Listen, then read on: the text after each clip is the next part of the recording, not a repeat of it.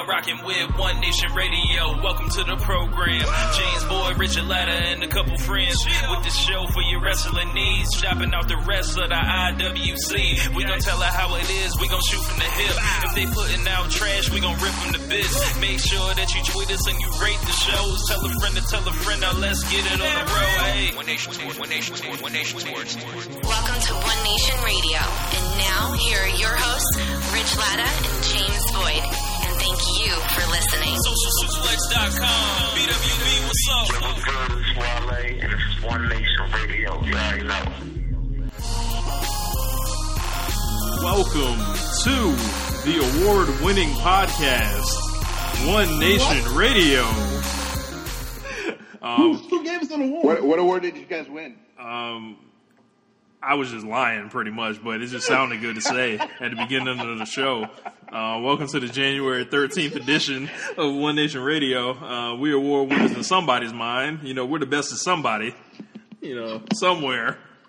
You know, oh my God! Yes, we're off to a roaring beginning. Joining me and James today. Yes, James, what's going on, man? That's right, James joining me and Rich on our show. I took this show over now. Welcome. Hey man, just talent. Whatever y'all want to do, it's okay with me. Oh man, welcome to back for the second week in a row is Gentleman Josh Smith. Josh, what's going on, man? Hey, thanks for having me on the show, guys. Yeah, man. Well, you asked me a second ago how I was doing. Apparently, it's a new world order over that way. Apparently, Blue World Order, baby. So what's up to Jeremy too? Sierra as well. What's going on? What up to everybody in the Wrestling Square Circle Facebook group? It's getting real active in there lately, and Shoot Saturdays have been a rousing success. Yeah, but people have been shooting all week, and it's not Saturday, so. Correct. So tomorrow, I'm anticipating, you know, it'd be a good week as far as Shoot Saturday. But we are here last week. We talked about we previewed the entire Wrestle Kingdom show. It was what it was billed as. We got 4 matches that were 4.5 stars or better, one including the 6-star match. Kenny Omega. No, there was 5. What was that? There was 5, that New Japan Rumble. Oh, yeah, that's right. That's right. Get out of here. The New Japan Rumble, yes. So I guess we can start right there. Like the Wrestle Kingdom event was January the 4th. We didn't watch it until that Sunday, the following Sunday. I watched it live. Josh watched it live. So how was it first, before me and James get into our thoughts, how was it watching the show live, Josh? Yeah, it was pretty cool. You know, I did a live chat or live discussion thread, and I was surprised that 2 or 3 guys rolled with me, and we actually watched it live together. So, I mean, I thought I was going to be solo, and it was great, man. I stayed up, I slept in extra long. I made myself a pot of coffee. I got wired, and I was in it, bro. I was watching it.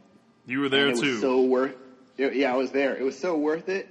But then when I went to sleep and woke back up in the afternoon the next day, and I felt dead inside and like my entire soul had been crushed, I realized it was not worth it. So I will never again watch a live New Japan show because it takes years off your life, just like Hell in a Cell. Right. So, James, this was the first Japanese event that you made it through, it looks like, without falling asleep. Unless you nodded off, like, you know, during some matches where I wasn't looking or something. But it seems like you were with us the whole time. What was your impression of Wrestle Kingdom? I thought it was good. I mean, I just, you know, my issue with New Japan is the same issue that I've always had with it, is that, you know, I think some of the strikes and some of the stuff is just like a little over the top for me, for my taste. Like, especially like every Shibata match, but you know, like this year it was kind of like the first year was the first one I ever watched was Wrestle Kingdom 9, and you know, I was kind of like taken aback by like, my God, like these, like how do these dudes work like this and like have, you know, multiple year careers? How are they not like all like on the shelf? Mm-hmm. With, you know, with bad necks and bad you know, concussion histories and whatever, but you know, like. Over time, you kind of like, you know, once you get your mind right and expecting like this is what you're going to see, right? it's a little bit easier to deal with, and ultimately, like nothing was exactly like the Ishii Shibata match from last year. So, oh God, that match. Yeah, like that match took a year off of my life just watching it. But it was a good time. A lot of high quality wrestling matches. I saw perhaps the best match I've ever seen in my life. So all in all, it was a great time. Right. And I want to get into that match that you talked about. Might be the best match you've ever seen in your life, because I echo those sentiments. Kenny Omega was challenging for the IWGP Heavyweight Championship. He was challenging Kazuchika Okada. I believe that's how you say his first name. I'm gonna just shorten that to Kaz Okada. Kazuchika Okada. Correct. It's all right because they mispronounce our names over there, so we can mispronounce their names. They do. It's fine. Or we could just call them by their last names like everybody else does. And get, I try to show that respect. But these guys, Marco Aragon. Yes. Yeah. Well, they can't. Well, they can't. They struggle with R's. Let's move on. Yeah. Let's move on. So these guys, Dave Meltzer rated this match 6 stars. And if I'm just thinking off the top of my head, I can't think of a match I've ever been more just amazed by, as far as just some of the spots. Like if you talk about the dragon suplex off the top rope, I've never seen one of those. You see Kenny Omega flying over that table, or flying over the rope to the table. He steals the Bushi spot where he moonsaults into the crowd off the top rope and does that whole thing. But and then that finishing sequence, this was magic.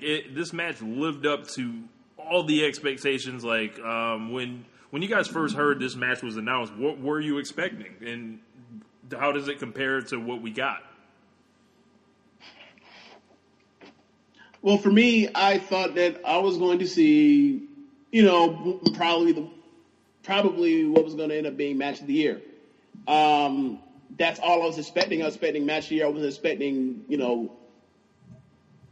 one of the 5 or 6 best matches I've ever seen, bar none, maybe even the best match I've ever seen, period. But it was, I pretty much feel like everybody else expected the same thing as well. Like everybody was expecting 5 stars out of this match, and if they weren't getting that, it was going to be a bit of a disappointment.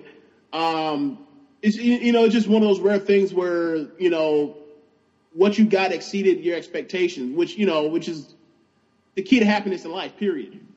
Mm-hmm. Yeah.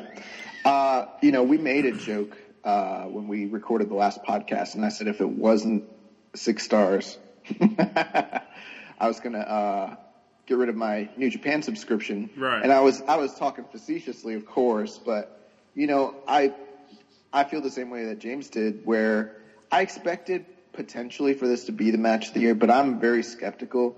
And when I thought to myself, hey, these 2 guys never worked together solo ever.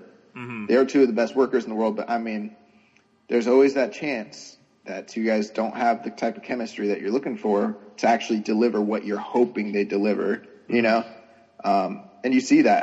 For instance, SummerSlam, I thought Finn Balor against Seth Rollins could be a 5-star match, and it wasn't even close to that, Right. So that happens sometimes. So I was actually lowering my expectations realistically and thinking, okay, it's going to be 4, somewhere between 4 and 5. I didn't expect it to be the best match I'd ever seen in my life. And I don't know about you guys, but it seems like in the aftermath, to me, the star that emerged out of this match, even in defeat, was Kenny Omega. And he is, the talk of the wrestling world at the moment. Does WWE need to go get this man? Does, yes. What is his future in New Japan? Because he was, he's going missing from the storylines. His contract expires later this month.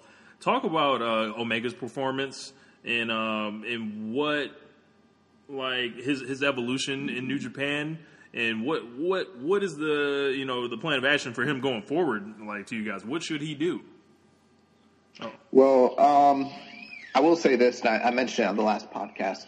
I think Kenny's the best limb seller in the industry. They didn't do a lot of limb work in this match, but the big story was they were both attacking the lower back, and there was instances where Kenny would be in the flow of what he's doing, and then all of a sudden he's selling the lower back. And I mean, that was just some beautiful stuff. There's one point where he's trying to put Okada up on the ropes in the corner.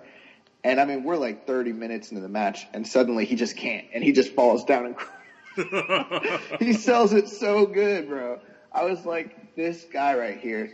But some of the spots that he took, or you know, some of the bumps that he took during some of the big spots were terrifying, honestly. When he gets drop kicked off the top rope, yes, and he falls back off of the platform into the guardrail. I thought he hit his head at that point. When I mean the three big jumps that he took, and the back body drop into that Japanese table that actually did break this time. Mm-hmm. You know, I just thought, as soon as I saw it, I was thinking Rick Rude. Right then and there. Yeah, so I forgot the question, so can you ask me again? Sorry. So, like, looking forward, like, what should Kenny Omega do following this match? You know, he emerged as kind of like the biggest star to come out of this, and he's like the square focus of the wrestling world at the moment. Okay, now I remember what I was going to say, because I was reliving the match when Josh was going over some of the points. Like, one of the points is about Omega selling the back, and there's a point when he does the Okada pose, and then like he just falls down. He's in such pain because it's so good. Yeah. So, for me, like, there's a short list of guys that basically like they work their ass off like maniacs, and that's what I'll remember about the match. And like, don't get me wrong, like Okada might very well be the best wrestler in the world, period, like bar none. But the thing with Omega was like, it reminded me of CM Punk losing his damn mind at WrestleMania 29. Like, to fight Undertaker. He's infuriated that he's not the main event, so I'm going to prove to you that you're all wrong. And and ultimately, like, he went nuts in that match. Like, you know, he ended up tearing up his knee in that match just to prove a point, right? So, like, that was a lot. I saw a lot of the same things. I mean, obviously, this is to a whole nother level, but like, to see him like do everything in his power and have the game plan going into like, I'm going to work this dude's back, and then I'm going to hit him with the one wing angel, and I'm going to win the title, and then like, and then the whole thing is like, even the best laid plans and sheer determination isn't enough. Like, that's a great story. Not going over for what's next. I mean, Okada's going to be doing the feud with Suzuki for I don't know how long, but I mean, it looks like Kenny Omega is going to be on a bit of a hiatus, and that keeps the the rematch possibility fresh. Like, who doesn't want to see that again? Right. Like, with Omega's value, like, he's at an all-time high right now. He's 33 years old. His value, I don't know if it's going to be higher next year necessarily than it is now. It's not often. It's not often you have the greatest match of all time, so or a 6-star match. So, and especially being square in the middle of WrestleMania season, WWE is aggressively signing up everyone they can, and to basically stop the expansion of New Japan. If they were able to take Kenny Omega away, that's a huge, that's a huge dent to put in that promotion. Even though if anyone can build another star, it is New Japan. Sure. But speaking to that though, as a fan who watches New Japan, I love Okada, but I can't get into Okada's promos as a North American. Mm-hmm. It makes the product so much easier to get into when you've got Omega doing promos. Mm-hmm. And I think with Okada, like, what I'm gathering is he's over, but he's not over to the extent like Omega is, in a sense, with us, that Okada is to the Japanese fans, because like Tanahashi and Naito are their guys essentially right now. Well, and but there's also a reason for that, though. What was that? Okada makes shit look so damn effortless and easy that it doesn't look like he's actually trying hard. Like, yeah, a lot of like I think Alvarez mentioned this earlier in the week on Observer Radio or Observer Live. He was like, it was him or Super Feed, I can't remember, but he basically said, "What up, Mike?" Okada Okada has kind of like that Randy Orton issue where like everything looks so smooth and so effortless that you don't like know if this dude is like going crazy, like working his ass off, like to the level that the Omega or the CM Punk level. You know what I mean? Right. There's not that sense of struggle, that kind of grittiness to what he's doing urgency. because it's or urgency, exactly. The only time there is, though, and what makes Okada so good, and it's something that even Omega can't touch him on, and I don't think anyone, actually, to my knowledge, I can't think of a single wrestler I've ever viewed that does this as well as him, who can build hot finishing sequences for his matches. Right. Nobody. That's where the urgency comes in. His finishing sequences are the best maybe the industry's ever seen. Well, yeah, I mean, once you see the drop kick, you're like, oh, it's on now. Right. Yeah. It's like the new Hulk Hogan Hulk Up. Or the big boot. Right? Drop kick greater than big boot. It's the point in yelling, you! Yeah. But yeah, I think we are all in agreement with how great this matchup was, so we're going to move on from here. But if you guys haven't seen it, check it out. Real quick, have either of you guys watched it with the Japanese commentary yet? No. I have. They lose their shit. The whole match. Really? So cranked, so turned. Isn't it amazing how hot that crowd was for the preceding match with Tanahashi and Naito? And as soon as the main event started and the crowd was dead, I was like, oh, this is just like Hulk Hogan at WrestleMania. Like they killed the crowd. And they really were somewhat dead for that main event. And it ended up, but they still were able to start at a pace where they could pull them up, turn it around, and have the greatest match of all time. And the last thing I want to say, when have you ever seen a match that was based around the idea that the guy didn't hit his finishing move? I would say, I would say there was, or I should rephrase it. Not that that's never happened, but when is that like what makes it so compelling at the end? The fact that this guy never the way that he never did it, and if he hit it the way that they were teasing it, the match would have been over. I'm sure that there are matches that are, but they're based on matches that are guys that their finishes is a submission move. They just can never slap it on or whatever. Sure. But like for just a finishing line, I'm going to take your I'm going to take your head off or whatever. Like that's not really a thing. But I mean that's the beauty of it is the fact that like that match is fantastic, and then it also leaves you clamoring to see like what if that man actually hits it? Yeah. And which means you want to see a rematch. Right. So I think that's a good place to leave it. But if y'all ain't checked it out, watch it. It's worth it.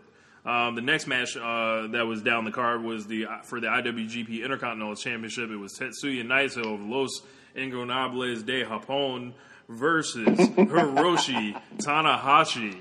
So, when I got into New Japan originally, I saw Naito and he was just a regular guy. I didn't really know too much about him, but I had always heard about this guy Tanahashi, who was like Shawn Michaels, and having all these 5-star matches. He's like Cena meet Shawn Michaels essentially, and from like Nakamura was instantly my favorite, but my second favorite was Tanahashi because he just seemed like in all those big matches he was always going to bring it, and then he's always going to show up jacked. And then he's like, and all those high fly flows and just everything to the outside, he just doesn't give a fuck. And he's actually, yeah. And now he's slowed down apparently, and he's, coming towards the end of his super prime right now, and he's putting over like the next generation of guys. Like last year, Okada defeated him in the main event, and this year, we had Naito defeat him. And I described this in the build-up as it would be like with a heel Roman Reigns that people were getting behind against Cena. And I feel like we got a great match out of that. And there are some people that are arguing this match was the best match on the card. I feel like those people are wrong, but what do you guys think of that? There are people that are arguing that it was what? It was the best match on the card. Oh. I mean, I could see that. That's the beauty of the top 4 matches. There were 4 different style matches altogether that could potentially be the best match of the card, depending on what your preference is, because it's all subjective. I didn't think it was the best match, but it's in that 4.5 to 5-star range, and it maybe was some of the best. It was the best storytelling match, I would say. James? Yeah, for me, it's I come into it immediately seeing like, okay, like the Cena Tanahashi parallels are becoming even bigger. Like the whole Ace thing is so much like the, you know, my time is still here, my time is still now type thing. Mm-hmm. Like next thing you know, like Tanahashi and Cena gonna be talking about like their workout regimens and how like they feel like they're in the best shape of their lives. Like that's the next thing. They're probably like 1 or 2 more years before they're like, yeah, I feel so much better and all this other stuff. I'm getting so much more sleep, or I'm eating more carbs, or I'm eating less carbs, sugar, or whatever else this crazy diet is, or whatever. And then the dude's gonna like land on their neck and be done. Like that's what we're at with those two. But like, don't joke, man, because that's happened in Japan before. It happens in all the wrestling. Guys land on their neck and be ruined. Yeah, and that's one thing we were talking about when talking about the English commentary during the main event was after that dragon suplex where they don't release it. One of them mentioned like he's gonna like when Okada is getting his neck fusion in a few years, he'll think about that move. It's like, man, quit playing, don't do that, just flip him over. That drop kick too. Yeah. Man. So, but back to the lecture at hand. Yeah, it was kind of weird to come out and hear Tanahashi not have his normal entrance music and switch up and like down. I hated that. Yeah, what do y'all think? Do y'all even like that music? I could barely hear it. Like it wasn't. I didn't really hear it either. Yeah, it was like drowned out for some weird reason. So I have to listen to the MP3, but like it doesn't jump out like High Energy did. I'll tell you that for sure. Tanahashi's original music is maybe the best entrance music in the business right now. It's up there with Nakamura's music. Yeah, it definitely like, yeah, it's up there. Like it's like if Michael Jackson was gonna make like, you know, if Michael Jackson was Japanese, he would be singing over that. I feel like, like in the 80s or something like. But yeah. This victory, like, what does this victory mean for Naito going forward, Josh? Everything. You know, the big deal with Naito was, and you know, the backstory was that they wanted him to be the next Tanahashi. When they brought in Okada and really pushed him in 2012, they brought him in as a heel, and he plays a much more natural heel. That's why he's in Chaos. And, you know, they've turned him into a nationalistic face hero because that's easy to do in Japan. The roles are less defined, but that was going to be their top heel, was Okada. But when they brought Naito in around the same year, Naito was going to be Tanahashi. And they pushed him like that. He won the G1. They had a main event, Wrestle Kingdom, and the people just weren't connecting with him at all, just like Roman Reigns, you know, so the parallel is right there. And when they did the switch this past year, when he came back with the LIJ gimmick, that's what really, really got him over. But there's still that lingering feeling like you're never going to be Tanahashi. Right.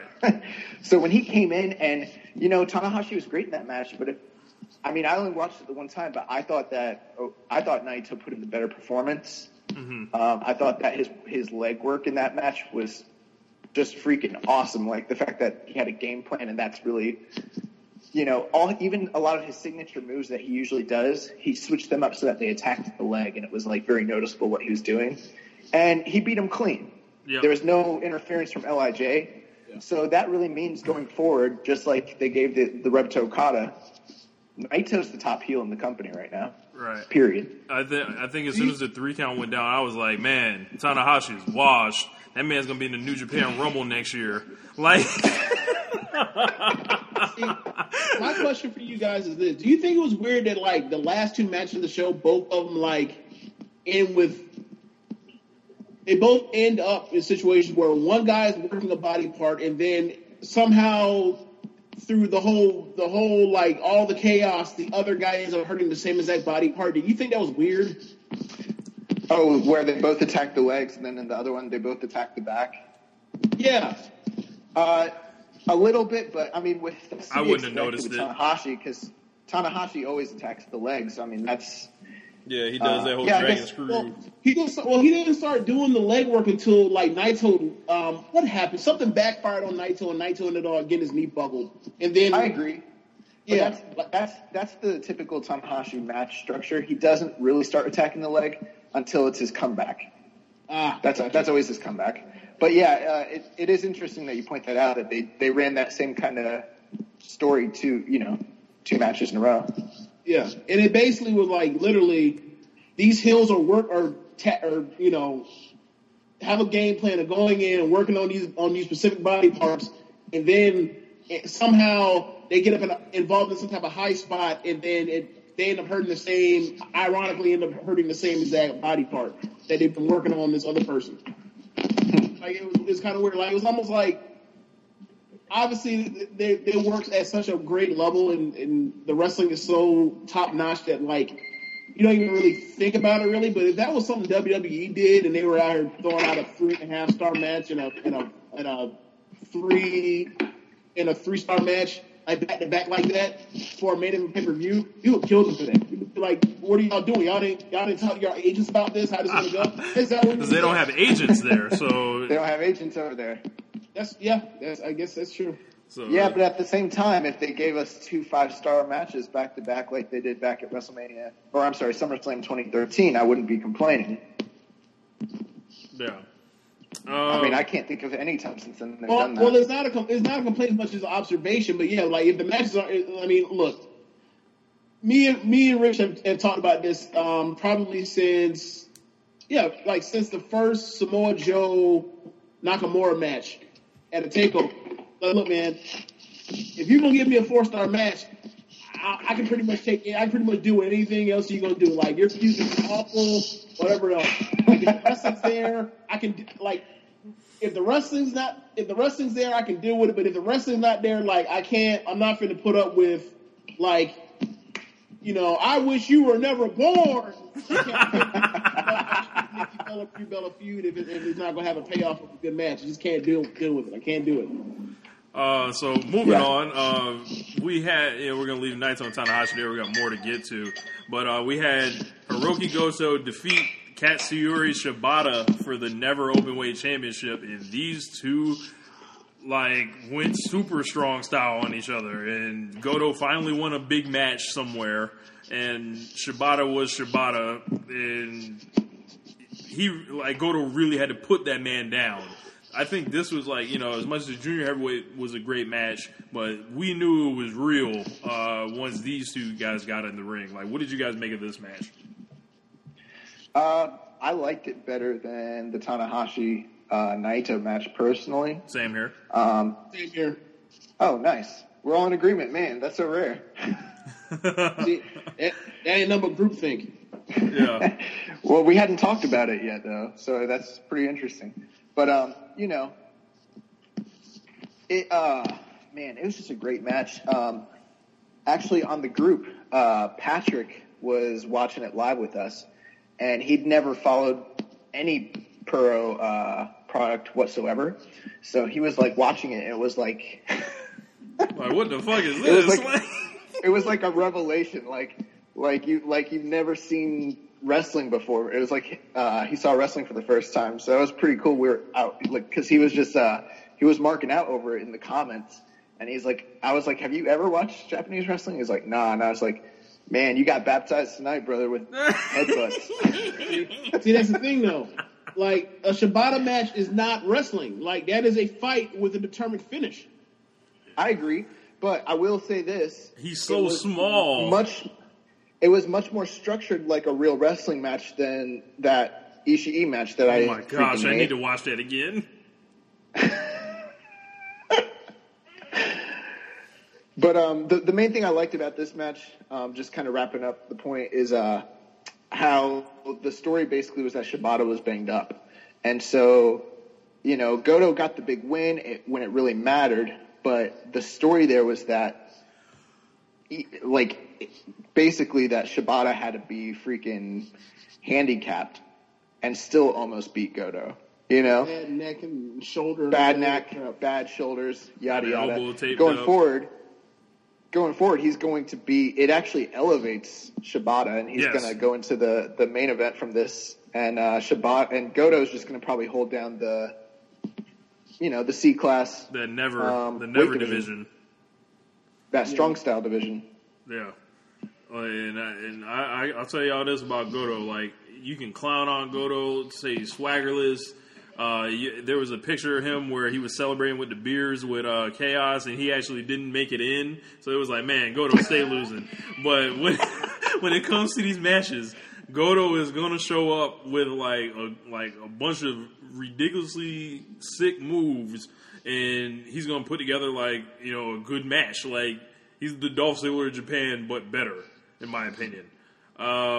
He basically, I don't know if you caught the G1 final, James, but he wrestled Omega in the G1 final. And that match was like the last 10 minutes of that match, insane. Same way. I think the only G1 match that I saw from last year was the Ospreay Ricochet match. No, that's Super Juniors. Yeah, man. Oh yeah, okay. Well, Super Juniors. I didn't watch in G1 then. There you go. We gotta put you on. But I'm actually in the middle of the G1 right now in my my rewatching project. Yep. I just got up to August, so I'm all the way through January to August, and I'm starting to watch the best G1 matches. It's a task. Nice. Let me know when you after you watch the G1 when you get to actually I think it was Okada and Marufuji. Have you seen that yet? I watched it. It was great. Yep. I actually it's not in my list of best matches of the year, but it's great. I like Sonata and Tanahashi also. Yeah, that didn't make it either. That's crazy. 2016 has so many 4 3/4 and 5-star matches that you have, like, for this list, I've already got like 20-something 4 3/4 star matches. Man, the thing, like, there were some years where there wasn't one. Right. Bro, this is the greatest year of wrestling since, like, and it's going to sound funny to you guys, but maybe since like 86. Wow. Or like since 97. Something like that. Like, it's crazy. Wow. So moving on, we had one more 4.5-star match on the card. It was Hiromu Takahashi, who previously was licking the championship against Kushida. And these guys, like, before the bell even rang, someone was jumping off the top rope to the outside of the ring. This guy Takahashi looked like a nut. He showed up with their dyed red hair and the jacket with all the spray paint and everything. He looked like a true character, and I was down with him from the get-go. You know what he looked like? Who? He looked like Tyler Breeze if he was on Angel Dust.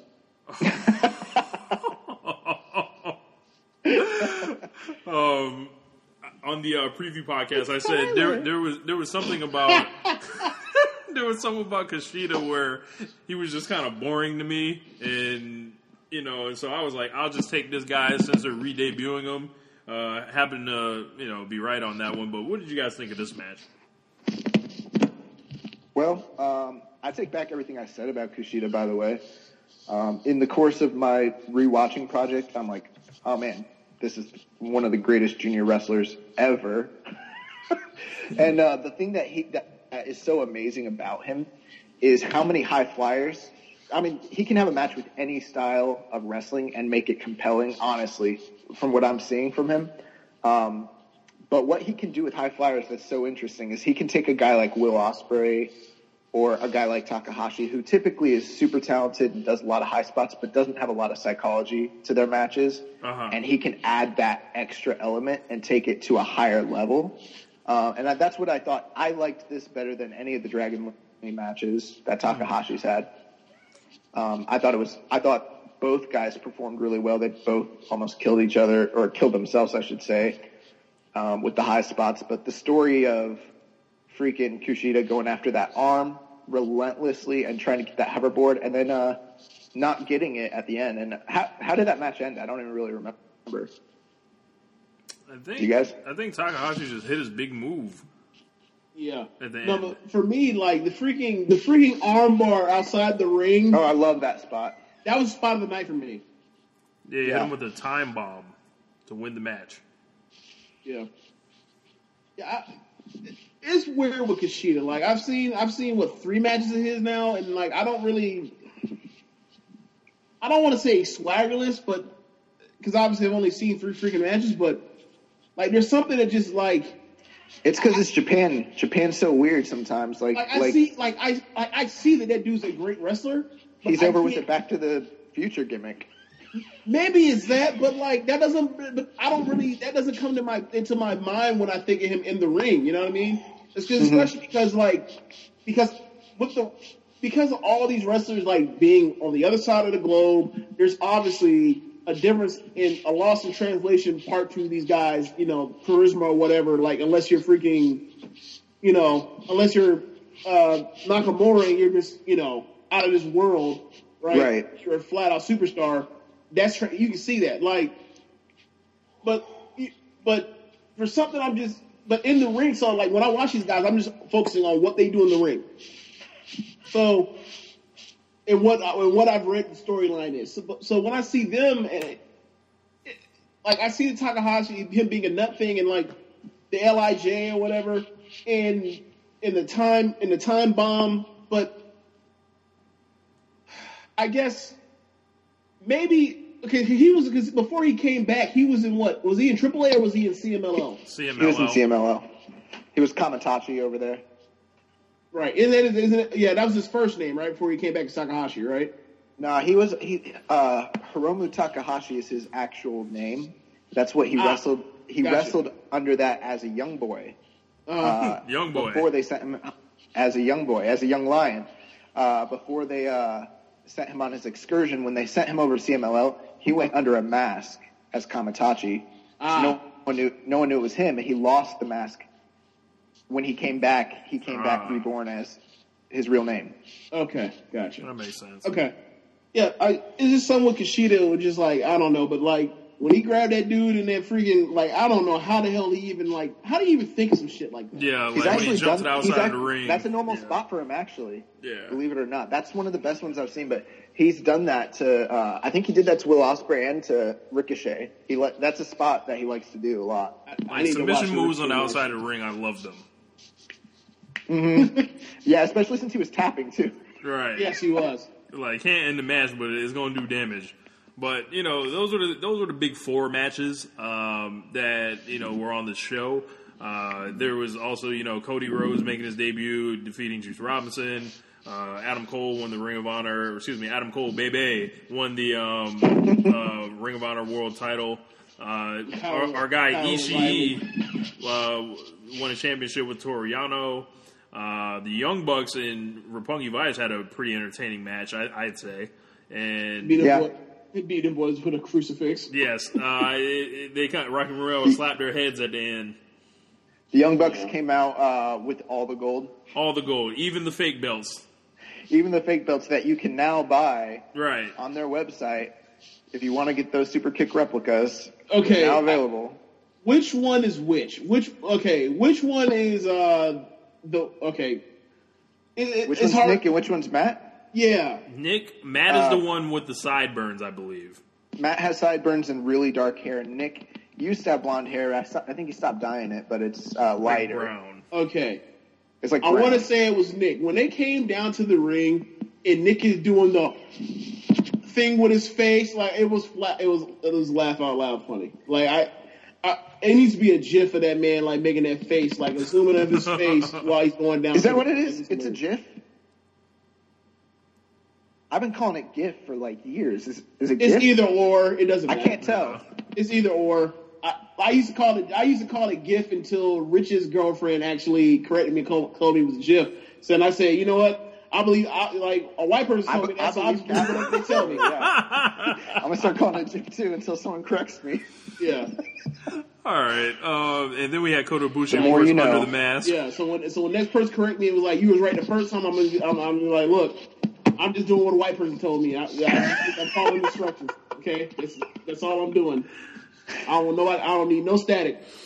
Inauguration's next week, so we're gonna get a lot of that around these parts. But we got Tiger Mask W. He was Kota Ibushi, of course, wrestling against ACH. They technical difficulties. We're back. Kota Ibushi was out there in the opener against ACH, and it was a pretty entertaining match. But we want Kota Ibushi to take the mask off and fight Kenny Omega. I think we're all in agreement here.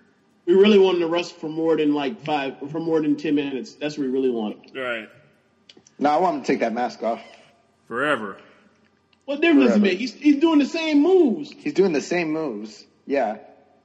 That'd be like them putting Randy Orton under a mask and then him Hangman DDTing people. And... Look, what, still showing the tattoos? Yeah. Like, right. Look, you know they love to call Ibushi a free spirit, and he does what he wants. So that man decided he wants to wear a mask. Let him wear a mask. Right. There's no difference. What you want to see him sell? You should respect his wishes. So, moving on, we're going to switch topics to something we began on last week, but we didn't quite get to completely eviscerate, as I feel like we're all going to do this week. WWE Bring It to the Table with Peter Rosenberg, Paul Heyman, and JBL. To me, this show was a unadulterated piece of propaganda that was an insult to our intelligence. What did you guys think of this fuck shit?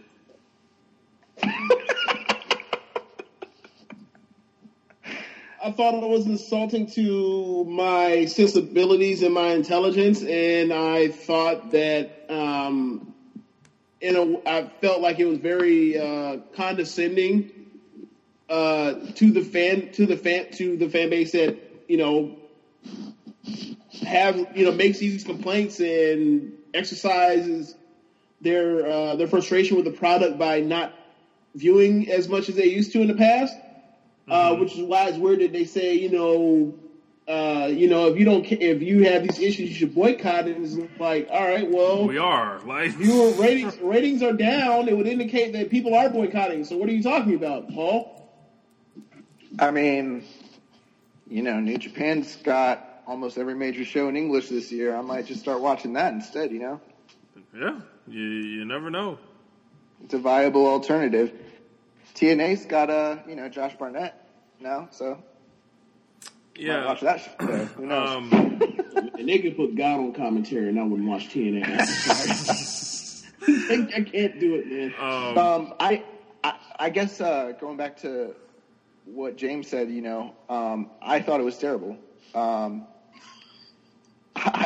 thought that this whole thing was terrible. You know what's so insulting about it is to actually take the time to bring up viable points of contention that the fan base has, or that not even just the fan base, but like other journalists who have criticized WWE.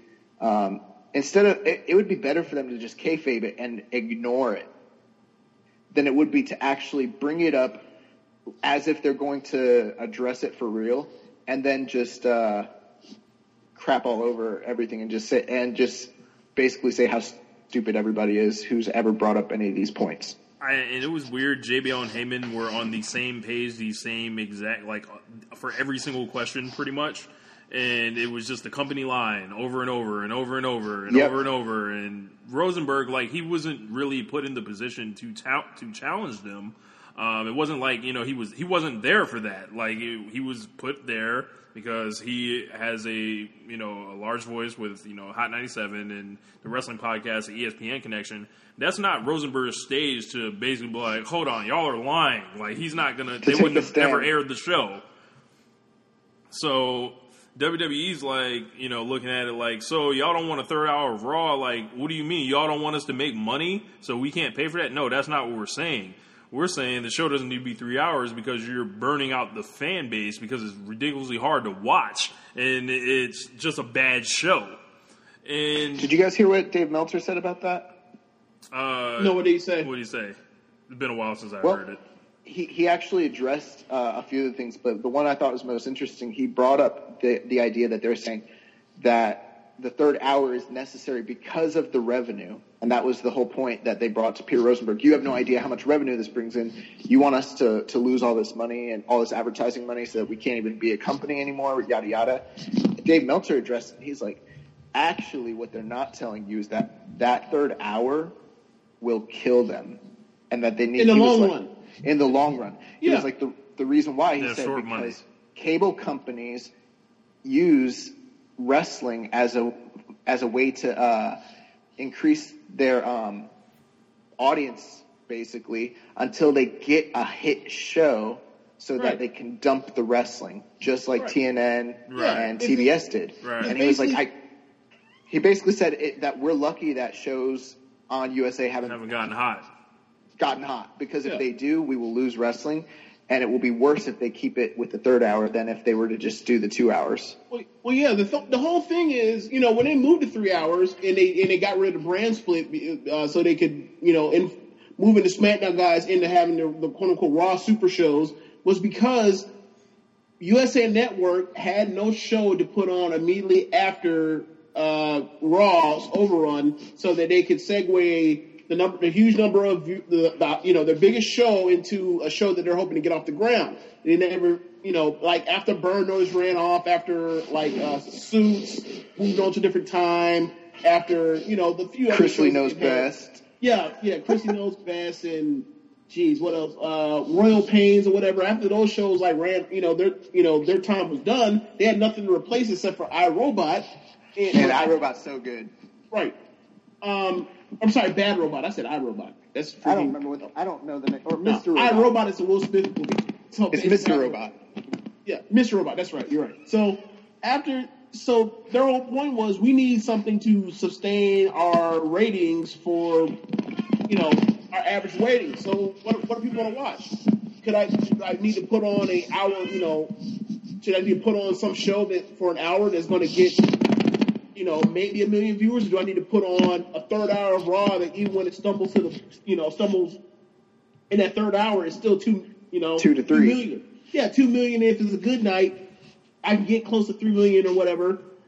And that was for the network. That was for USA Network. That wasn't for WWE's benefit at all. They just took the money because they are, they're signed to a deal and they have to do whatever they tell them to do, more or less, right? So once this goes along, in the short term, they're making more money, but in the long term, what does that mean when you're going to exhaust off all these people that just don't have time for 3 hours and nonsensical storylines and overexpose all your guys and cruiserweights that have these feuds that pay off on some that are non-canon that pay off on the canon show on the network that I have to pay $10 a month to go see, and I'm not going to do that. Where are we going to end up at? 2, 3, 4, 5 years from now. Yeah, right. I think they're especially in the climate of television is going to change more and more, especially for cable. Right, people are going to ESPN is hemorrhaging money on television. Things are set to change, right? They're not, and it seemed like they were ready for it with the network, but this is just, it looks to me like bad foresight. But they more about this show, they tried to touch on some topics with Hulk Hogan and Bret Hart. JBL just basically told Bret Hart to basically stop being bitter. That made me mad too. Even though Bret Hart has been right about pretty much every single thing he's ever said. He gave his life to this company, and they gave him their ass to kiss. His brother's dead because of them. In a roundabout way, this isn't a work to Bret Hart. And they made it real with him. What pissed me off about all that is, Bret did say some stuff about Rollins, that he's an unsafe worker. Some people agree, some people don't.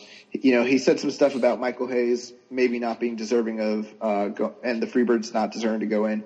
Maybe that's right, maybe it's not. But it was his opinion. And, there was some bitterness there, but that was his personal opinion, right?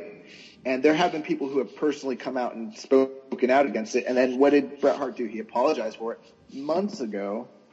And Michael P.S. Hayes accepted it personally. So why is the company line being represented? Because I didn't see that as JBL coming out representing JBL. I saw it as JBL and Paul Heyman coming out representing the Vince McMahon and the WWE, or at least if they didn't intend it for it to be that way, that's how it seemed. Why is the company line being Bret, you're wrong?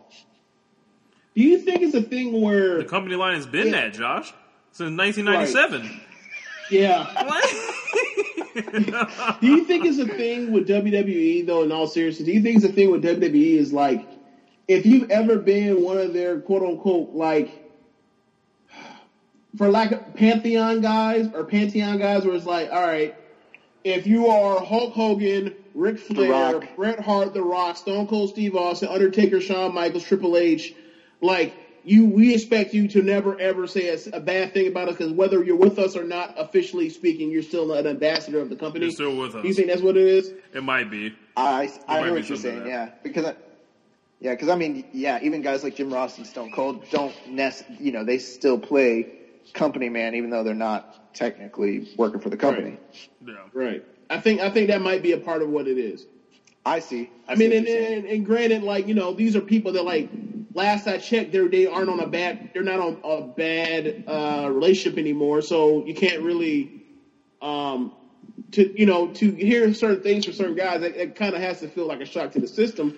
But we know that, given how much of the bubble they're in, or isolated they are from, like, I don't want to say reality, because it's kind of like it's kind of a true thing to say. But how isolated they are from, like, what other people's opinions are. Like, I can see how like damn, bro, like, what are you doing to us right now? Man, it could have just been Michael Hayes. Yeah, it could have been. Michael Hayes is like, hey, roast Bret Hart on that show. Because it was like one of the last segments. He probably like wrote it in, like low key. But the thing for me, like, if you were looking on the scale of things that Bret Hart has said bad about the company, like, that is very, very low in the company. Saying Seth Rollins is a dangerous worker and saying that, like, the freaking guy, like, like, these guys are not freaking Hall of Famers is like, I mean, and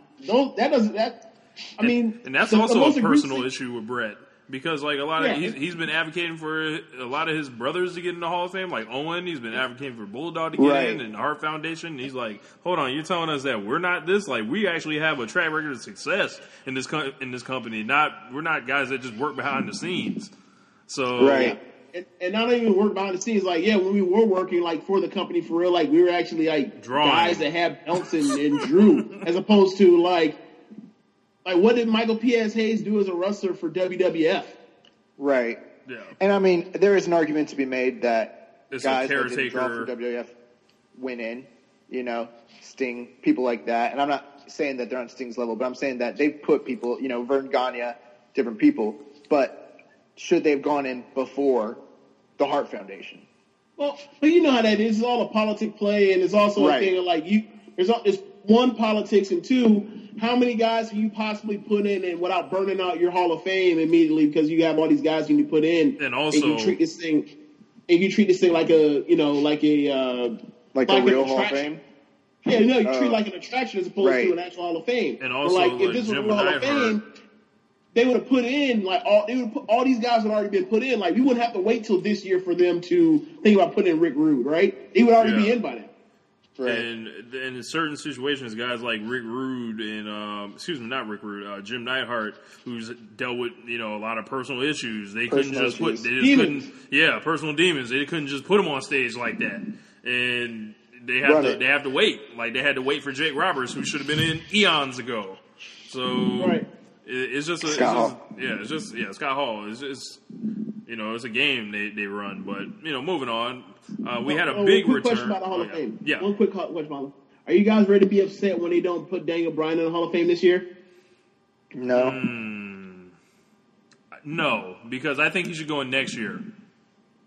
Why shouldn't he go in this year? I'm not saying that he shouldn't go in this year. He could, but since WrestleMania is going to be in New Orleans next year, the height of his greatest triumph, maybe you can tie that makes in. Sense. That's probably what they'll do.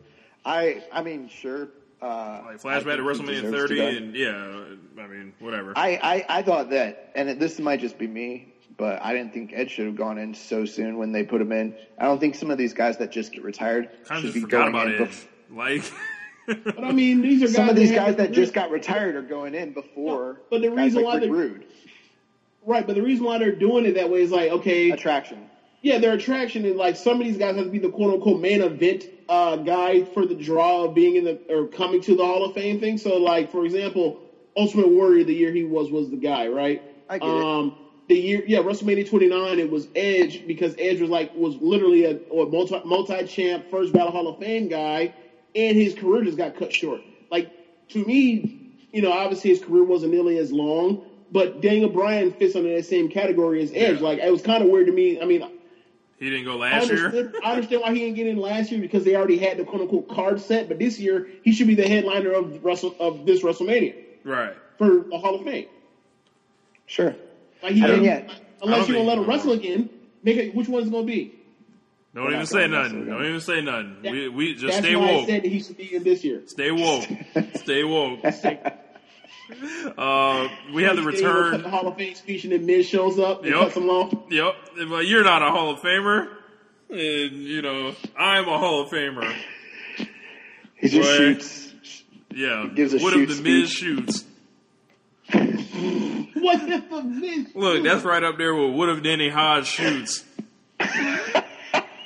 But Miz shoots verbally. He might just go into business for himself. Yeah. Man, Miz bite as tough as butter, bitch. Get out of here. I beat people up. Yes. Beating people up every week. Tune into me every single week. I'm on here beating people up. Yes. That was one of my favorite parts of that promo. We had Cassius. My show. Yes. We had Cassius Ono, a.k.a. Chris Hero, return to WWE in the tapings or NXT.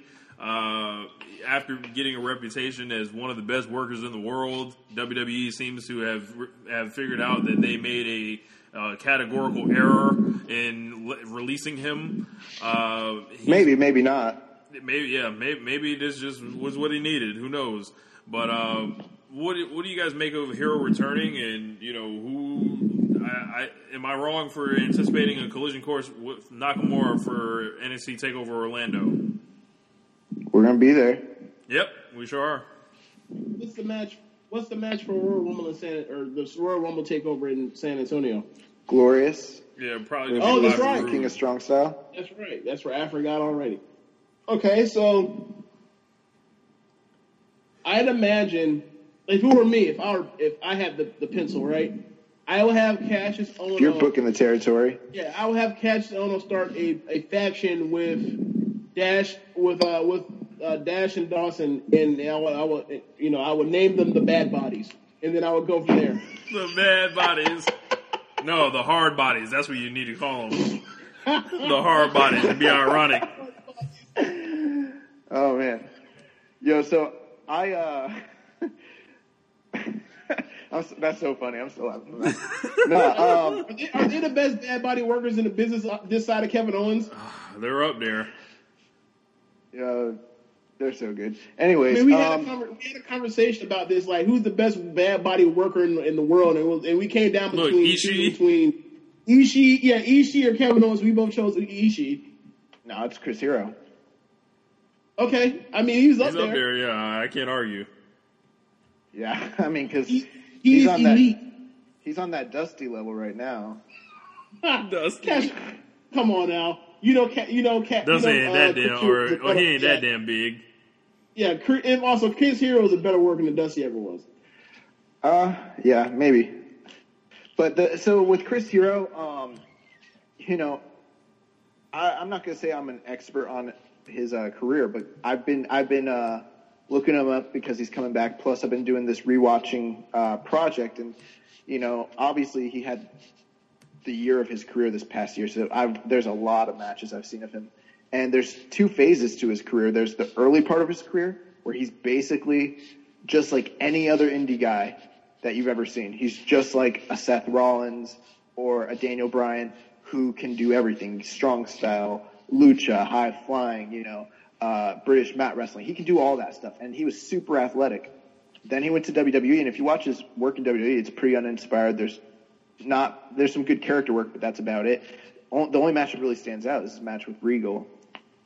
They let him go, and apparently, I don't know if you guys ever heard of this, but he says that he has a thyroid condition. That's why he's in why his weight condition is where it's at, and that he can't help it. Apparently, I don't know if that's true or not, but that's kind of what they're saying. So I've been watching his stuff from the past couple of years lately, and he's a totally different type of worker than he was in the early part.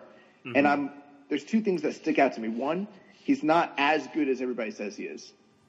Everyone acts like he is shoot AJ Styles, and he's not, but he's maybe more consistent than any other wrestler I've ever seen wrestling this year, because almost every match I've seen him in, actually every match I've seen him in is over 4 stars, period, on every continent with every single type of wrestler that you could hope for. So even though he's not a 5-star machine, he's not a Kenny Omega where he's doing match of the year contenders every match. He's not going to spit out match of the year. He can work something where you're going to pop, you're going to freak out over it. I mean, I think he will come in and I think he'll be champion in NXT, and he'll be one of the guys that holds down that division once they start calling up the other guys to the main roster. Uh-huh. But the second thing that I'm wondering about, what is he going to be allowed to do in WWE? Because his entire moveset is banned. Almost. He's going to give people the big forearm in the face. That's the only thing he's allowed to do, I think, is his thigh slap elbows that he's hitting everybody with. But most of his moves are spiking people on their heads. Maybe he'll turn those into slams or something. He'll have to, because he's pile driving the crap out of everybody and freaking brain bustering the crap out of everybody. So I am interested to see if WWE runs with him as a top guy or not, But I think him and Nakamura could have match of the year. No, they can't have match of the year, but they'll have a match of the contender. No, I mean, that's already they could given have away. match of the year. It's just the possibility is very low. Like Braun Strowman could have match of the year. It's just like you got a better shot against struck by lightning 5 times than winning the lotto. Wow. So moving on from Hero, good to see him back. We had the Royal Rumble poster dropped and caused a ruckus on not only our Facebook group but across the interweb. Square, the IWC, yes, we are proud members of. I don't seem to have an issue with being called an internet wrestling fan, because WWE markets their whole product based on something on the internet. So what's more offensive, the internet wrestling community or Black Twitter? I never heard of Black Twitter. What's Black Twitter? If you're blacking on Twitter, they consider you Black Twitter. Yep, Black Twitter. Self-explanatory. Yes, I would say Black Twitter simply because you're just you're Black Twitter. But the IWC has a really negative connotation. But there's a lot of diverse thinking. We have some members in our group that they hate the big work rate matches and things like that, and we have guys that that's what they ride for. So like we're a diverse group of folks. But when I saw this poster, with Square in the center, it was John Cena, Brock Lesnar, Goldberg, and Undertaker on the front, with AJ Styles buried way in the back, with Roman Reigns directly in the middle, kind of between Goldberg and, was it Undertaker? Like right in the middle, and then everyone else is just kind of scattered around him. It's just sending the wrong message. Basically, that first row is what you said, the 4 guys of Cena, Undertaker, Goldberg, and Lesnar, and then there's a second row of right between like those 4 guys' heads. So in one spot is Charlotte, then in the middle is Roman Reigns, and the next spot over is Kevin Owens. And then like trying to sneak in between like right behind Kevin Owens and Dean Ambrose. Yep, I'm here. And then like right I'm behind looking at Dean it Ambrose. too, so it's funny to hear you describe it. Yeah, and then like even right behind Dean Ambrose is like the WWE champion, who's like in the same exact spot as Rich Swann. It looks like he's behind Rich Swann, like just peeking over his shoulder a bit. He just may be behind Rich Swann too, and he's next to like Miz and Ziggler and R-Truth. R-fucking-Truth. Yes, he's the same depth. The champion is the same depth as R-Truth. Yes. But how did R-Truth get on the poster? It should be former champion R-Truth, by the way. Look, James, Rooney Rule. But there's New Day and there's Rich Swann on here. Okay. And Sasha Banks. Okay, I mean, we had to meet a quota, for how many of us had to get on there. Oh, my gosh. If that's the case, why don't they put Titus O'Neil on there since he's on TV now? Because they had enough. They met the quota. Cedric Alexander? Look, they met the quota. Yeah, but Cedric Alexander's not outlandish. Neither is Rich fucking Swann. What does that even mean? Yeah, outlandish. What does that even mean? Oh man, I don't know. yeah. But yeah, we had these part timers like on the front. Like this was stupid, and I hate to throw a fit over the poster because some people, it's only a poster. Get over it. But it's clearly a ranking of their hierarchy of who they give a fuck about, and it's like, where is you don't care about the WWE champion? Like really? This is what we doing now? Right. I mean, if I'm assuming, based off of the way that this poster is positioned, how the booking of the matches is going to go, then I can pretty much tell that Roman Reigns is probably going to beat Kevin Owens for the title. Yep. And John Cena, since he's front and center, he's probably going to beat AJ Styles since he's all the way in the back. Yep. And then, all these guys that are in the front, they're the main contenders to win the Rumble. So, I mean, it's pretty obvious.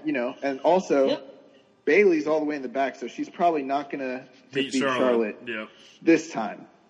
Maybe down the road. Mm-hmm. I smell fuck finish in that match. Which match? Flair? Yeah, Charlotte and Bayley. Huh. She might just beat her clean, seeing that, it's a pay-per-view. Look, this is ripe for a dusty finish. Watch out. Stay woke. Look, we're going to get one of those double pins, and it's going to be like, Bayley won, and then they're going to reverse that shit, and they're going to be like, all right, we'll run it back next month. Talking about Stay Woke, did you guys see my post in the group where the Wrestle Kingdom 11 stage was a giant all-seeing eye? No. Oh, that was for somebody whose interest had an eye. I can't remember. Stay woke. Illuminati. It's real. Oh, man. But yeah, I don't know. I don't like the direction of WrestleMania so far. Just when you're plotting out the matches, it's entirely too reliant on part-timers. These things can be avoided if they only built their stars correctly and listened to the fans more. You know what's funny? What's up? That you have been banging on the part-timer thing since what? Oh, since WrestleMania, since 2013 WrestleMania, right? 29, yeah. Yeah, right. So not only have they not lessened the impact of the part-timers, they're adding on fucking part-timers. Yes. They doubled down. Last year they added Shane to the mix of the four guys or of the guys, right? Yeah. And then this year, not only Shane's probably going to have a match, right? And they added fucking Bill Goldberg. Yep. So what are we? It's so weird. There's only room for 7 to 8 matches on the WrestleMania card, and you have, depending on how you feel about how you want to classify John Cena because he takes these breaks now, but let's not even include John Cena because he's back, right? You have Undertaker, you have Brock, you have Triple H, you have Goldberg now, you have Shane, and you have, unless I said Triple H twice, but you look at where we are now and how many of those guys are taking up slots, and it's one of these guys that are,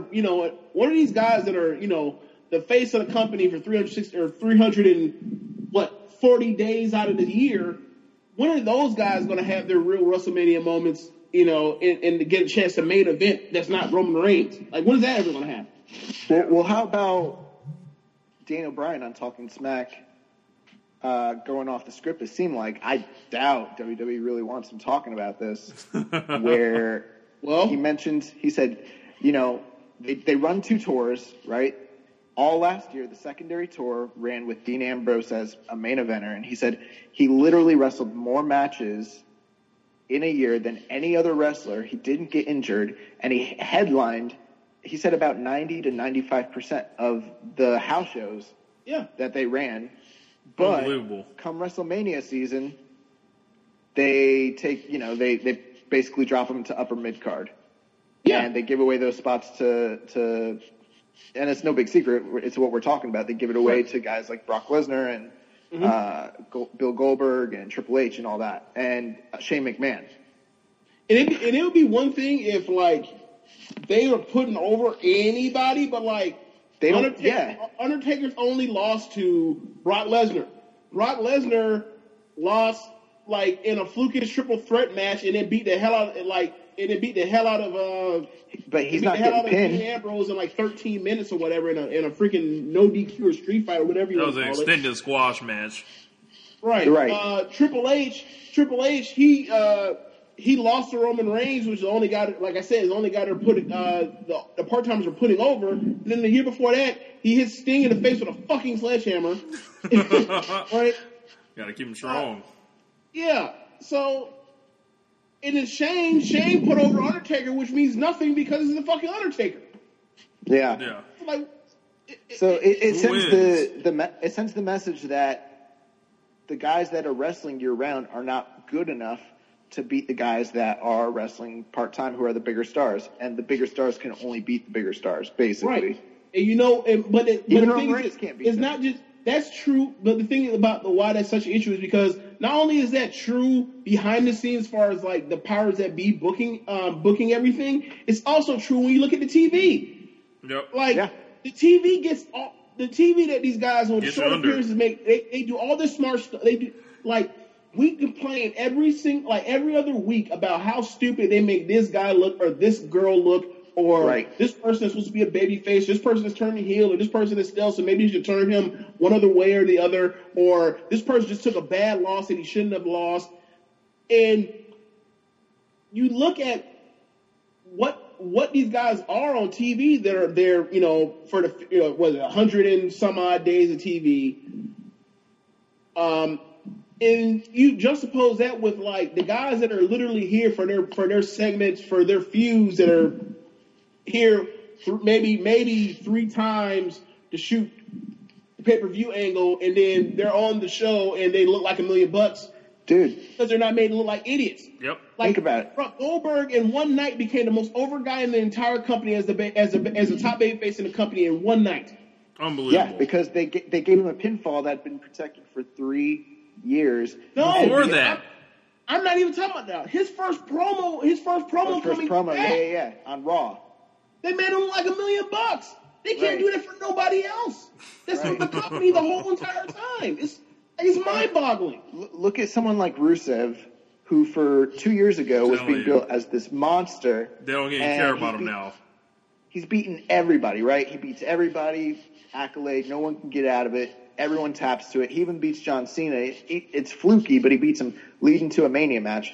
What has he done since then? Yeah, they booked him pretty strong, but every single part-timer that's come in has beaten the crap out of Rusev. The Rock beat the crap out of him. Shawn Michaels beat the crap out of him. Well, did he beat the crap out of him, or did he kick him in the face? Yeah, super kicked that man. Like, he knocked him out with the super kick. Well, he incapacitated that man. Stone Cold Steve Austin came in and beat the crap out of Matt Mania. Yep. Who else beat him up? But that was after a match. Still. I get what you're saying, and I agree with that.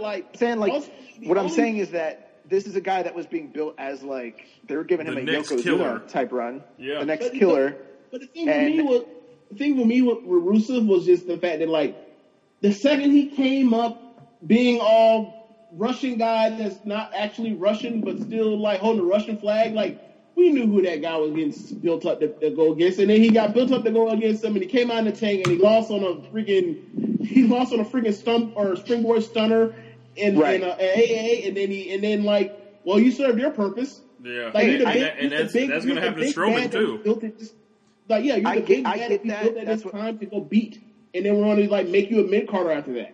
Right, that's what happens to monster heels. I get that, but at the same time, you got a guy that can talk, who can work, who's got the look, who can do everything, and he could potentially, except for maybe have really good matches. But I like him more than Bray Wyatt, and he's up there on that bad body worker list.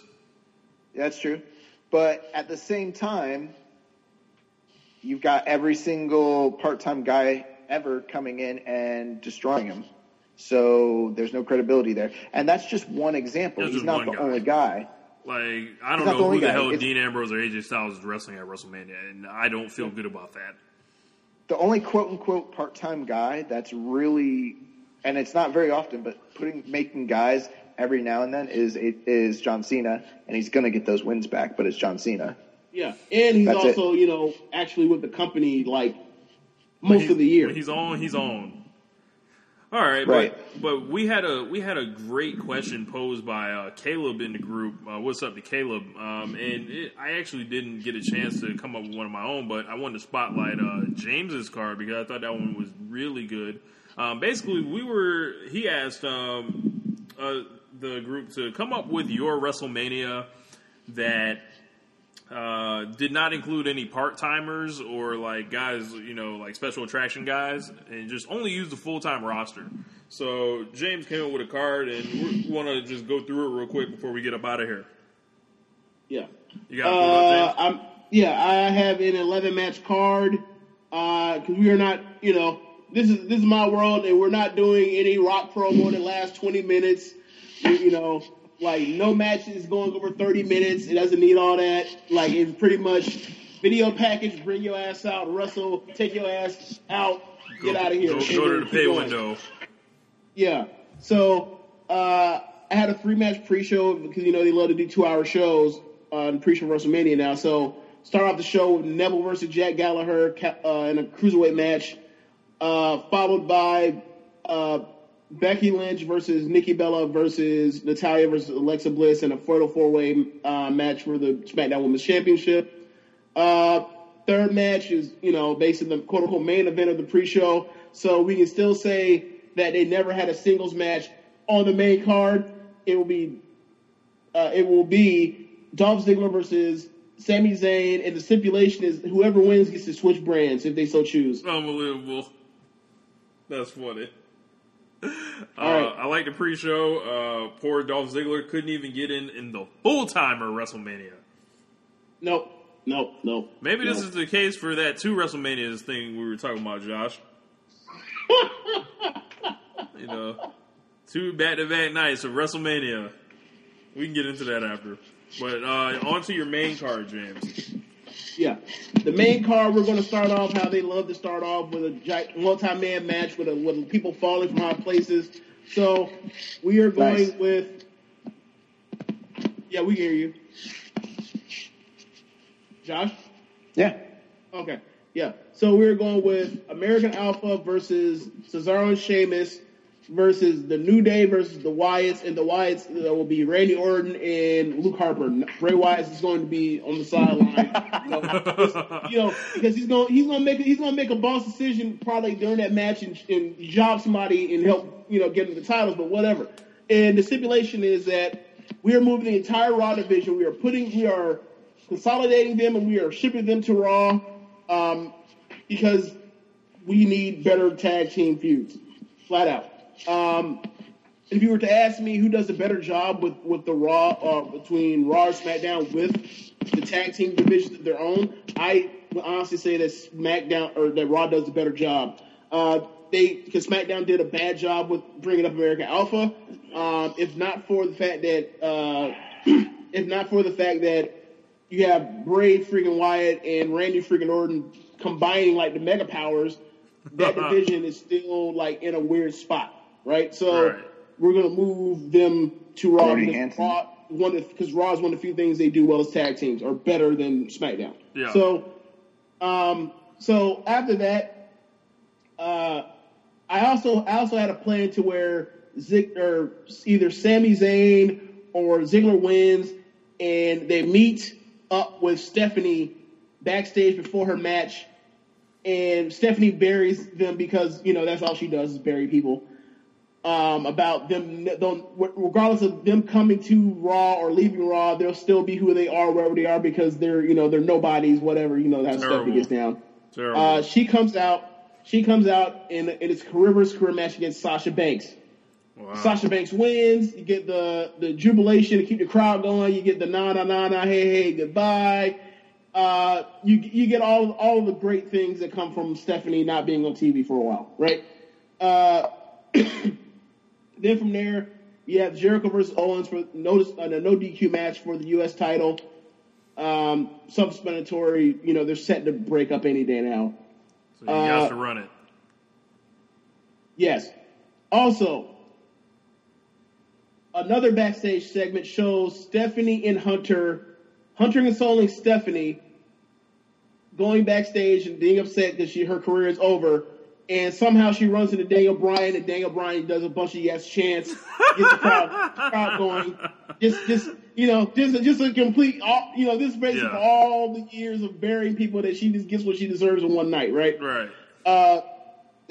So then you show obviously the Daniel Bryan Miz match. I don't know. I'm probably cheating by having this match, but I feel like that match deserves to be on there. That's a highly anticipated match if they would actually do it. Then after that, you have Dean Ambrose versus Samoa Joe in an I Quit match. If there were anybody I would guess would come up to the main roster, my number one odds-on bet would be Samoa Joe. They do need a killer that's not a part-time guy and is not getting beat up by the old timers like Josh just previously stated. So you bring in Samoa Joe fresh, and you hopefully put him on SmackDown because they love to treat that show like NXT/WCW. I'm sorry, TNA/WCW, where it's a lesser show, so he can come in right in and make an immediate impact. Next match, Charlotte versus Bayley, and by that point it'll be like their blow-off feud, so it'll be, because of some Ric Flair chicanery, it'll be 2 out of 3 falls for the Raw Women's title. Yep. Then the semi-main event is AJ Styles versus Seth Rollins. AJ Styles beat John Cena at Royal Rumble, and Seth Rollins somehow, some way wins the Royal Rumble and decides that he wants to bring the number one belt, the real belt, to the real show. So he challenges AJ Styles in a shocker. And because SmackDown has the Elimination Chamber match, the Elimination Chamber is going to decide who gets the other title shot. Who else is going to win besides John Cena? So John Cena will then challenge, because Kevin Owens is in a match with Jericho for the U.S. title, the champion, the Universal Champion Roman Reigns. In what one has described as a Vince McMahon wet dream. So there you go. I think that's a great card for like based on the year, what we see week to week on TV. Not Brock Lesnar, not The Rock, not Triple H, not Goldberg. I sound like Ric Flair. But Yeah. not the Road Warriors. Magnum TA. Yeah, on this funky motorcycle. Yeah. On this funky motorcycle. Yeah. Say, be a real man and drive a Mercedes Benz. Right. Lex Luger. I saw something written online. I forgot who proposed this. It was just a random guy writing online. And they're saying if there was a Daniel Bryan Miz match, pretty much what should happen is the bell rings, he turns around and he kisses Maurice. He turns around, catches a running knee, 1, 2, 3.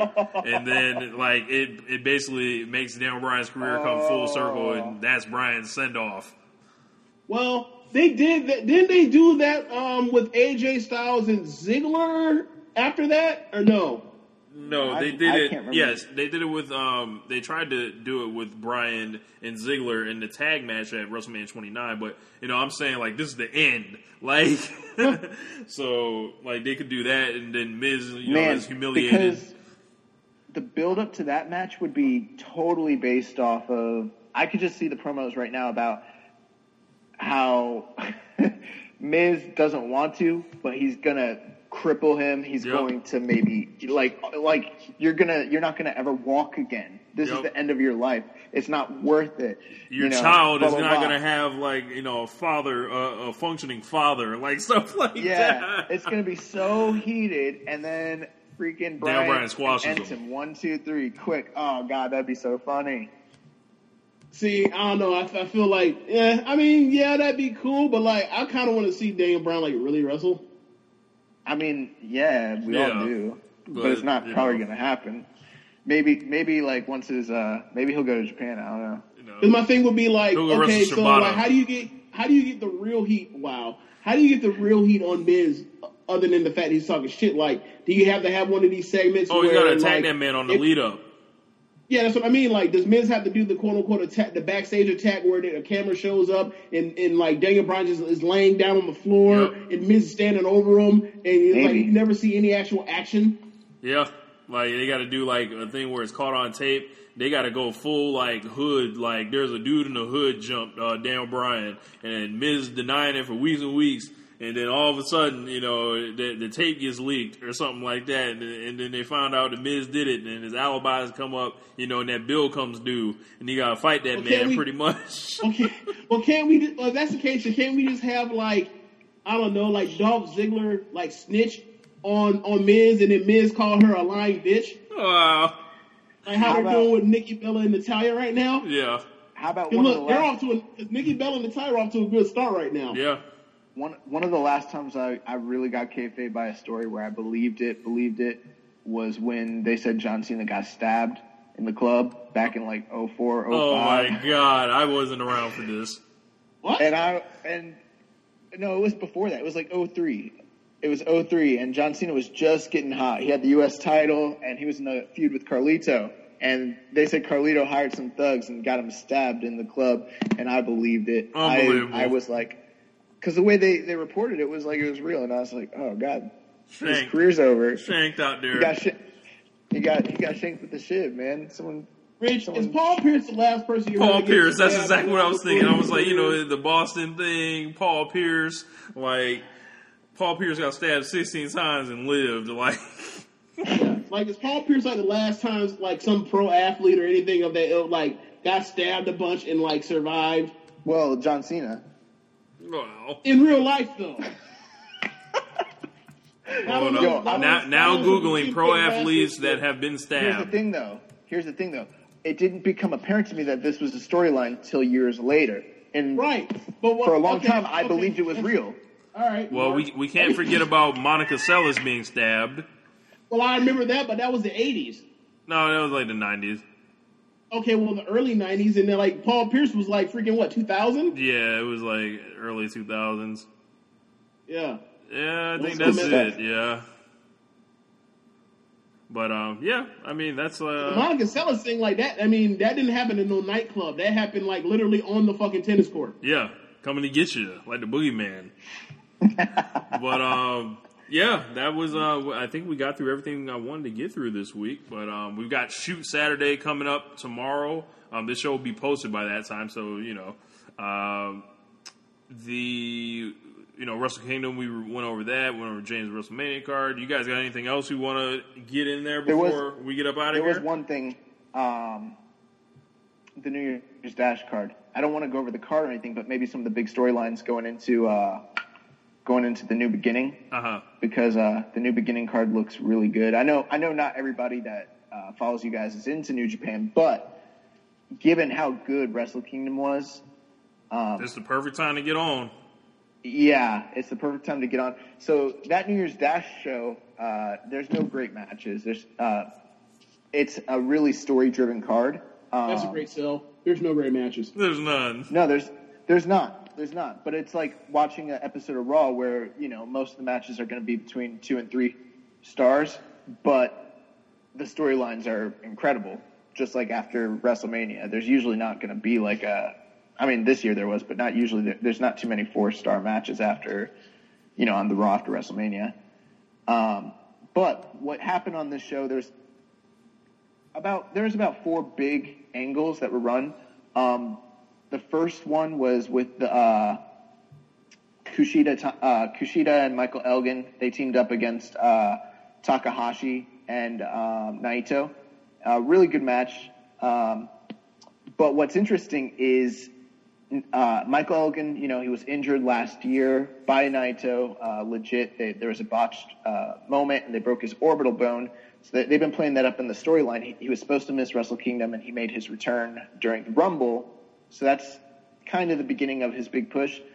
And now he's back, and, you know, Naito just went over Tanahashi. And so Elgin wants revenge. And Elgin's coming back for the IC title. Yeah. So and then there's the storyline with Kushida. Kushida wants to run it back with Takahashi because they had a hotly contested match the night before. So they have the match. Match is going well. There's a certain point towards the end where Lo and behold, Naito starts cheating. I think he hits Elgin low. And so he's about to wrap this thing up. He's going for El Destino. Suddenly, out of the crowd, a masked man, you hear the crowd erupt. You don't know who it is. And a masked man comes into the ring, and it ends up being Dragon Lee from CMLL. And if you're not familiar with Dragon Lee, he's one of their hottest baby faces. And he just got out of a 2.5-year series of matches with Takahashi, who's the former Kamatachi. And he attacks Naito, dumps that man. He flips out of the freaking ring, and he attacks Takahashi. Yeah, so it's on. So anyways, Elgin ends up winning the match with Burning Hammer. And after the match, and I know you don't like that move, James. Actually, his version of the Burning Hammer is actually safer. It's the Tyler Rex version. He doesn't dump the guy on his head. He actually pancakes him. So it's a safer version where they're not getting there's no neck trauma as much as can be avoided. So anyways, they end up with Elgin holding up the IC belt, and then you have Dragon Lee holding up the junior belt. So, you've got two guys, Dragon Lee and Kamatachi. They've got some of the most widely praised matches of the last 3 years, going on from 2014 all the way to 2016. They've had 13 singles matches and literally maybe hundreds of tag matches across Mexico. And so now he's here. He's in New Japan. And it's interesting that they're running an angle where they're furthering a storyline from a different company in New Japan, which is kind of the running theme of this night. You also get a face-off with Kushida and Dragon Lee, because Kushida's pissed that Dragon Lee intervened. So there's kind of a three-way dynamic there. So that was real interesting. And then going into the next card, the New Beginning, you're going to get a Dragon Lee Kamatachi match, and you're going to get a Michael Elgin Naito match. And those should both be excellent matches from what history tells us. You also, I forgot to mention, there was a trios match where Yoshihashi ended up pinning Adam Cole, who is the new Ring of Honor champion. So at some point, it looks like Yoshihashi is probably going to get a title shot against Batman. But the big angle, the one that everybody was talking about, was they ran a 10-man tag. It was Chaos against a bunch of the New Japan guys. And it was a great match. It was definitely the match of the night. But what ended up happening before the match, Katsuyori Shibata had a standoff with Will Ospreay, where Will Ospreay pointed to the Rev Pro title, the British heavyweight title that Shibata is actually carrying, and told him, "You have something that I want." And why so would you ever challenge Shibata? Like, I feel like you shouldn't even look Shibata in the eyes. It was a pretty cool moment. Shibata's actually defending that belt against Matt Riddle this Saturday, but if he defends it and retains, which he probably will, they're going to wrestle next month at the New Beginning show, and it's going to be for the Rev Pro title. So that's another angle. That's 3 different promotions where they're running angles and title matches between promotions, which is very rare. I don't know of any other company that's doing that. But the match goes on. They have a great match, and it ends up being where Goto takes the pin. He takes a penalty kick from Shibata, so it's he gets that receipt from the night before. But Juice Robinson ends up getting the pinfall, who a year ago was a young boy, a young lion, a young boy, basically. And so the crowd goes crazy, literally. Like they're really digging Juice Robinson over there in Japan. It seems like they can have him. It's a big moment. He gets the big pinfall over Goto. He's holding the Never title. That's the way that they were doing it. It was not as crazy as when Daniel Bryan won the title, but it's very similar to when Daniel Bryan won the title. He has the title. You think that's the end of it, and then the cash-in happens. Well, that's what this was like. Everybody thought that the big angle was Juice Robinson. He's going to challenge for the title. Everyone's celebrating. It's this big underdog story. When out of nowhere, Suzuki-kun comes back from Noah. If you're not familiar with these guys, they're the biggest heel faction. They're one of the biggest heel factions in New Japan 3 years ago. They've been over in Noah. They've been running the entire territory. They came back from a 2-year excursion, and they just decimate everybody. They destroy the New Japan guys, but they really go after Chaos. And Killer Elite Squad, which is Lance Archer and Davey Boy Smith Jr., they take out the tag champs. Taka Michinoku, and I forget who he tags with, but they're junior tag guys. Taka Michinoku from WWF days is part of Suzuki Gun. They destroy. Old as fuck. They destroy everybody. They basically just destroy everybody. On some Nexus shit. Yeah, it's kind of like Nexus. Then you get Okada. Okada comes in and he starts mounting a comeback. He's taking everybody out single-handedly. When out of nowhere, Minoru Suzuki comes out of the crowd, and he puts him in his rear naked choke, and then he freaking gotch pile drives that man, who his neck was attacked the night before. Mm-hmm. I mean, so it adds into that angle, and we end up getting a promo from him where he's got his foot on top of Okada. Just kind of giving you, it's something where if you've got New Japan World, it's worth going back and checking out just for that angle, just this one match, because it was a really, really hot angle. The crowd at Korakuen Hall did not expect it, and I mean, they really, really, really were going crazy for this angle. And so what's that? I was saying the best part about it is the fact that like Suzuki looks just like if I were to watch an Asian film and I was like, okay, it's an action film and there was a bad guy in it, he looks just like the bad guy I picture in my head. Yeah, he is. Apparently, that's what he's like in real life. Just like they say, Wow. And apparently he's a bad guy. He's one of the best workers in Japan, even though he's older. But what's so brilliant about this is 48. He's 48. Yeah. But he had a 5-star match with AJ Styles, 2 years ago. He had a 5-star match, in my opinion, last year in Noah with a guy named Segura. He's still performing at a very, very high level. And he's had close to 5-star matches with Okada in the past. Mm-hmm. So it's not the first time they've wrestled. It's an awesome angle because you've got two heel factions that are going to go at it, and it takes all the heat off the Kenny Omega storyline. Right, so he can just go away, recover, and all right. that, right? And if he's coming back, he's coming back. If he's not, he's not. But you've got a hotly anticipated match.